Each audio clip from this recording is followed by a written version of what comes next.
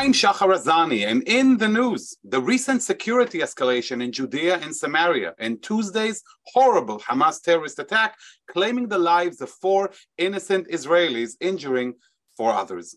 What are Israel's next moves, and why is this all happening now? To discuss this and so much more, I'm happy to have with us all the way from Israel, our good friend, IDF Lieutenant Colonel Reserve Yaron Buskila of the Israel Defense and Security Forum. Yaron is a retired, experienced IDF commander. He served as Deputy Brigade Commander, Battalion Commander, and Commander of the Southern Command Infantry Training Base, as well as Special Operations Officer in the Central Command. He was also responsible for many classified operations carried out by elite IDF units in Judea and Samaria. The perfect person to shed some light on what's been happening. Yaron, thank you so much for speaking with us today. Good evening from Israel. All the best. First of all, let me ask you, with everything that's been happening this week, the clashes in Jenin, and of course the terrible terrorist attack that claimed innocent life yet again by Hamas in Israel. First of all, what is happening at the moment? What's the security situation on the ground in the last week? So what happened, let's start with what happened today. Today there was one more terror attack against civilians living in Judea and Samaria. And unfortunately, 4 Israelis were killed, not so far away from where they live.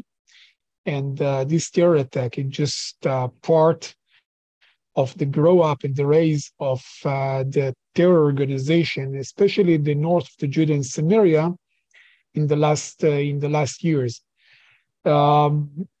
Yesterday, as you probably heard, there was one more special operation in the north of Judea and Samaria, in Jenin, one of the cities that located in the north of Judea and Samaria. Jenin is more known for Israelis as a terror area. A lot of terror activity came out from this place, and we found ourselves in a lot of operations inside Jenin during the years.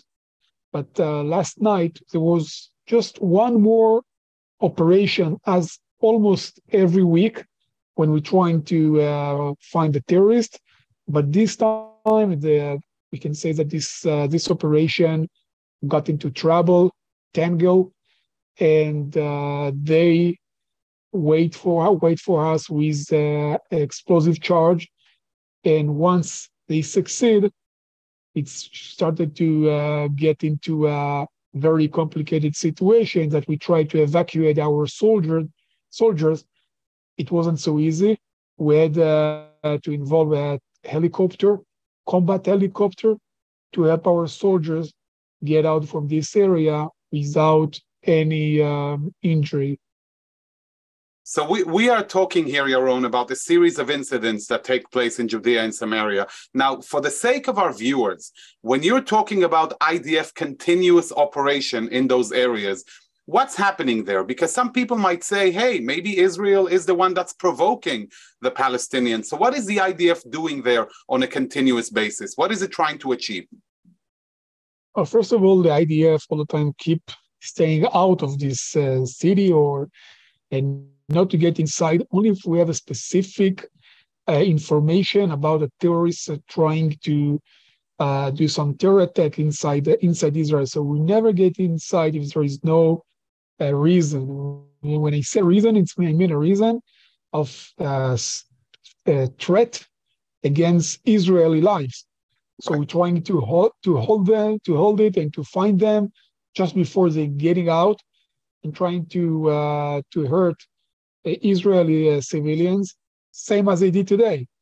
What we saw today, not so far away from Eli, this is a village in the center of the Judea and Samaria. This is a success. This is one of the times when we didn't get in just in time to find them before they're going into a terror attack. So when we getting inside, just to arrest people, terrorists that just getting ready to a terror attack. And but unfortunately, because we are not staying there day after day, and we're trying to do our best not to get inside and not to disturb the people's life if there is no specific reason, the terrorist people all of the terrorists, just they take advantage of the ways that we act to keep the people alive there and not to get in without a reason, and they use this area for terror.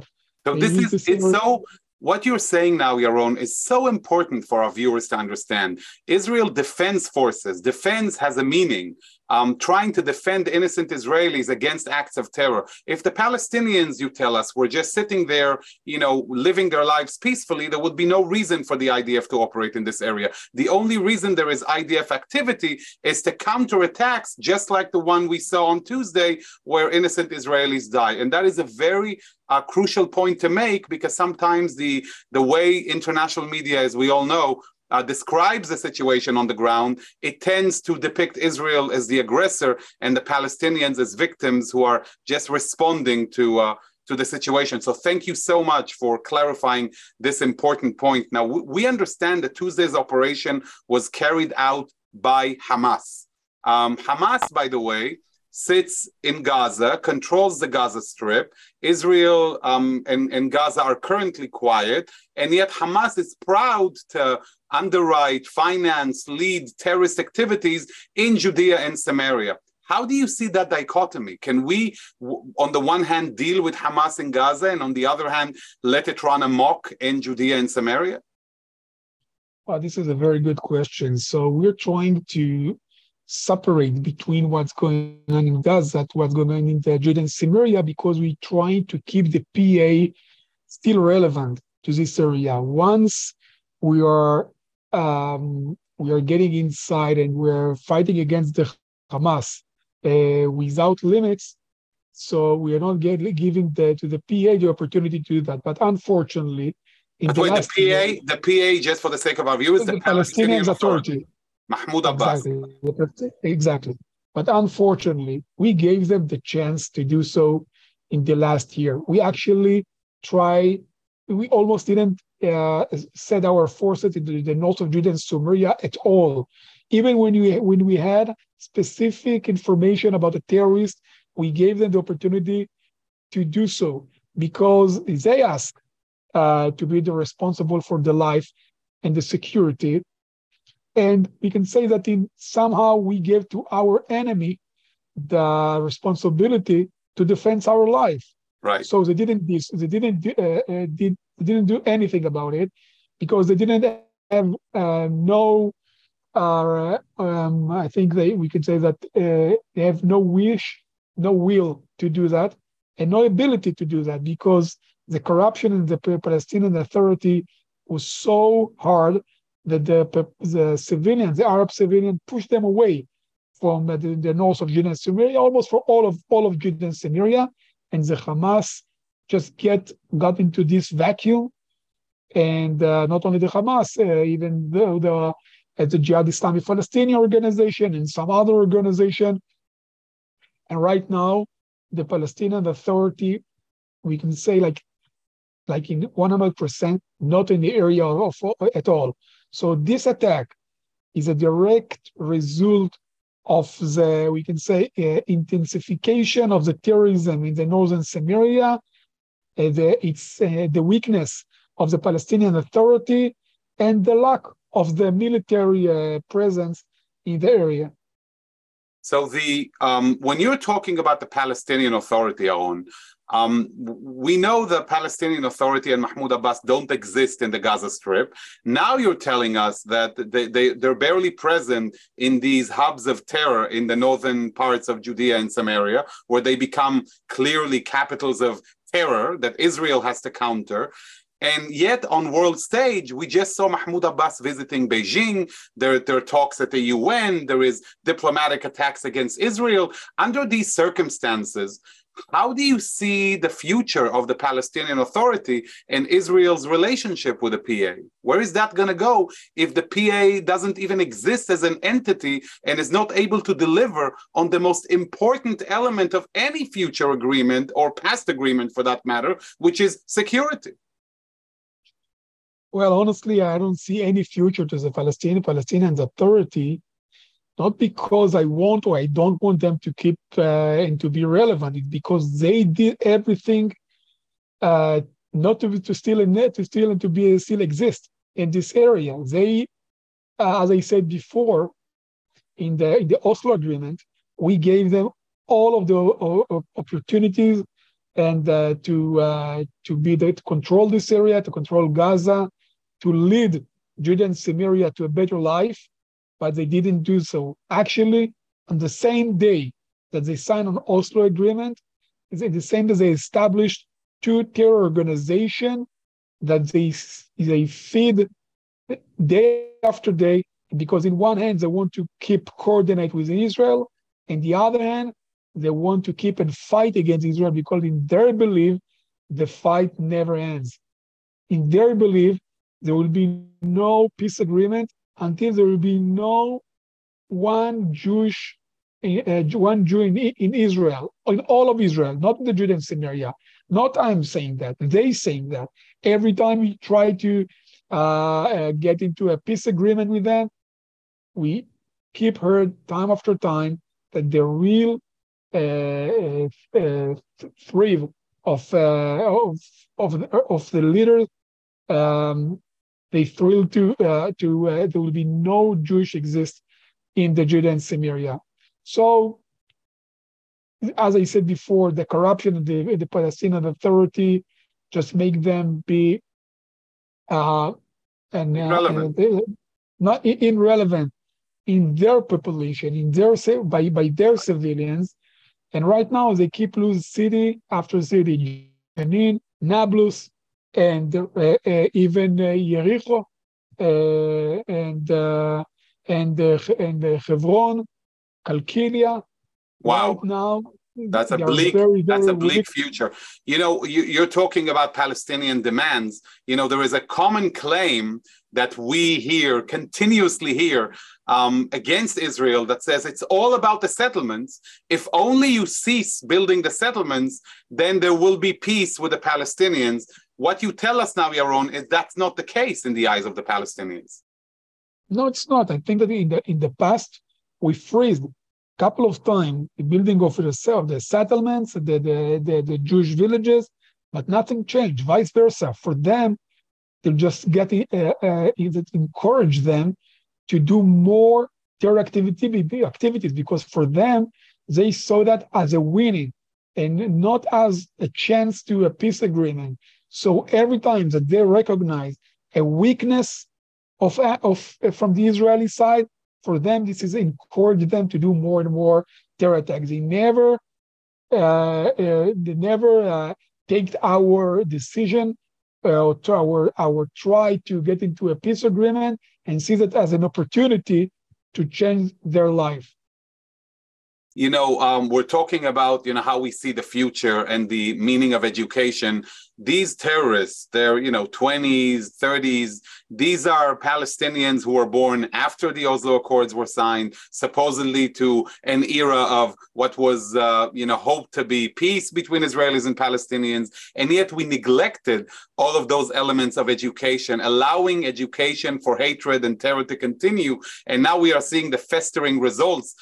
For those of us who still remember, the beginning of the 2000s, when Israel had to operate extensively in those areas in Judea and Samaria to counter similar terror during the Second Intifada, it seems that this generation, which didn't experience those operations, which were very painful. I mean, terror, of course, to Israel, but for the Palestinian population, how do you see Israel moving forward? Do you think there is a reason for yet another Israeli incursion into Judea and Samaria? Do you think that Israel should operate against Hamas in Gaza? How do you see that? Because you have a lot of operational experience in general and specifically in that area, Yaron. I think that in this time, only a large-scale operation will change the situation in the area. Keep doing a special operation. Special operation is a small units that going to a specific place. That's not change anything. Yes, we stop some of the terrorists, but right now the terror is so huge and so big that I don't think that a specific or special operation can change anything. we need to go to a big operation, same as Protective Age that we in 2000. I was participating in Protective Age as a company commander, and look what happened in 2007. After 7 years of fighting against the terror, something changed. And if you remember, and maybe some of your audience can remember, in 2007, the terrorists signed on a specific agreement. It's called the Wanted Person Agreement, and it was signed by them because they understood that they cannot achieve anything at all. And Zacharias Beatty, one of the head of the terrorists in just north of Judea and Samaria, one of the commander of it's called the Jihad battalions, he signed of this agreement, and he turned his life from a terror leader to a theater manager. So that was, yeah. So that was, I believe you're referencing Defensive Shield operation during the Second Intifada, which had a strategic impact on the ground. And you're telling us that this is what's needed at the moment. Do you think that Israel might go in this direction? Yeah, you might go into this direction. I think that that's the right decision to take right now. It's different because in 2000 it was against the PA as well, because the Palestinian Authority turns our weapons against Israel. Right now, we're dealing only with terrorist organization. I think that's the point right to do that, because if we will wait, we will see much more ammunition, much more guns, much more explosive charges, and I think it will be much more difficult, and we will pay in our soldier life to bring the situation and to bring back to a normal as it was between 2007 to 2015. You're talking about the professionalization process that terrorist organizations in Judea and Samaria are going through.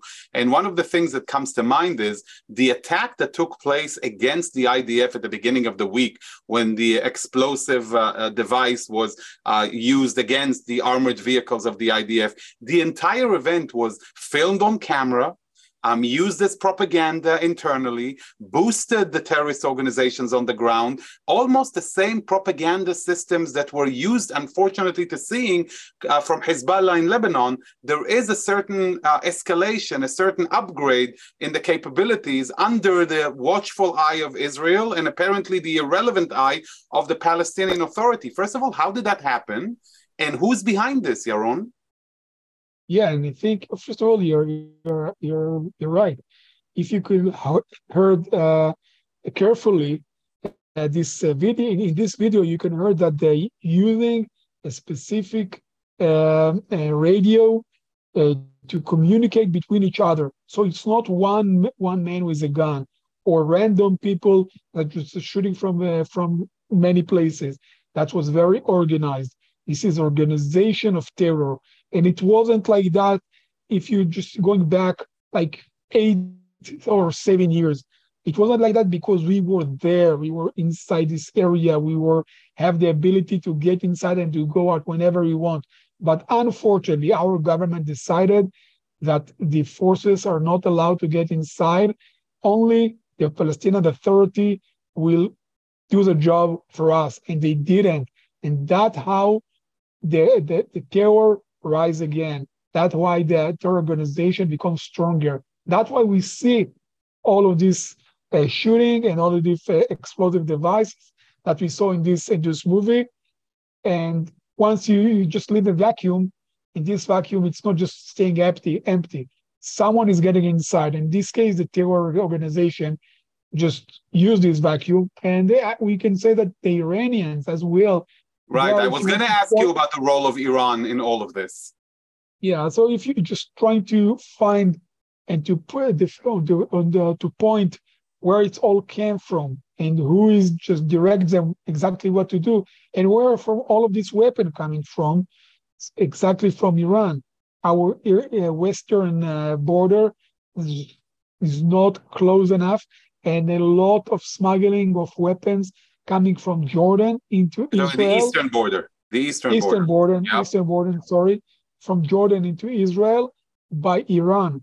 And then doing that because they want that to flood all of the area with a lot of weapons, not only in Judea and Samaria, even inside Israel, inside the Arab society. So right now, you can hear by the news that they using it especially for crime reason,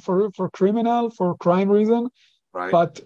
but still they can use this weapon, and they did it before, and to turn to this weapon into terror activities for terror, and not only for crimes.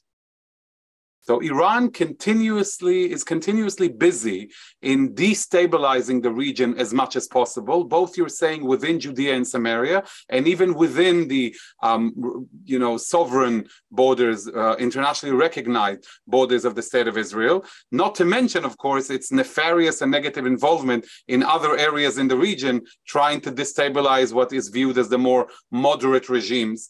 And into all of this mix, we're seeing Israel in the need to defend itself against these nests of terror. And if I understand you correctly, every day we wait, we may pay a dear price if we move later on, because these problems will continue to fester. They're not going to go away. Exactly. That's what I'm saying, and I keep saying today in many interviews in the Israeli TV, and not only me. First of all of the IDF, the member in the IDF, the high rank colonel that belong to the IDF, and even in the government, you can hear more and more that they saying that that's the point to go into a big scale operation if we want to change something, and if we don't want to lose any other life, soldiers and Israeli civilians. Right. Specifically, if we're talking about defensive shield, I think in the public memory, and I think it's worth reminding our viewers of that terrible moment when the Jenin, the IDF operated in Jenin. And if I'm not mistaken, and please correct me because you were there on the ground, there was a decision taken not to use aerial attacks, but to bring in reserve duty soldiers into Jenin to take out these terrorists. And at some point, they were captured in a big yard and attacked, and many of them lost their lives. I believe 13 soldiers in Jenin itself. So we were already, as we say, in that movie in the past. Yeah, you're right. But I think that the situation that in these days was different because the terror was much more massive than in these days. And we don't need to wait. We don't need to wait to get into this situation again, and they don't need to wait to make the terror stronger. That's exactly the point, to change the situation, to change what we're dealing with. And if we will not do so, we will find ourselves in a bigger operation. And as I said before, we will lose much more life. And I think for the security of the Israeli, and I can say even for the security of the Palestinians as well, for their better life, we have to do that right now. Otherwise, in both sides, we will lose life. One of the things that so many people out here miss about what's happening in the region is just how complex everything else. They think it's so simple when they say sentences like, it's all about the settlements. If only this happened, peace will prevail, without realizing, like you told us today, about the Palestinian Authority, while Mahmoud Abbas, the head, is traveling to Beijing to unveil another Arafat statue. On the ground itself, the Palestinian moderate leadership doesn't exist in Gaza and is irrelevant in major cities in Judea and Samaria. And the result is yet more escalation. So we can all join you in the hope for, peace and tranquility in Israel, and we'll keep our eyes focused on what's happening in the next few days and weeks. I want to say a big thanks to you, Yaron, for taking the time to join us and to share with us your perspective on what's happening on the ground. It means a lot because there is a huge gap of information when it comes to the realities on the ground, not just with the general public, but also with some of the pundits and leaders in the area. So thank you for allowing us your precious time and sharing these explanations. And most of all, thank you for your service for the State of Israel and for the Jewish people. Thank you for inviting me to this interview. Thank you very much to your audience. And as I said, we all join you in prayer and hope for peaceful times for the people of Israel, and may terror be defeated soon. To our viewers, I'd like to thank you all for watching yet another In the News, covering the most important news items of the week. I'd like to thank our director, Sloan Copeland, JBS's acting CEO, Dara Golob, our technical manager, Michael Paley, transmission manager, John McDevitt, and to our wonderful producer of In the News, Carol Lilienthal. For JBS, I'm Shahar Azani. Until next time, see you soon. Shalom and lehitraot.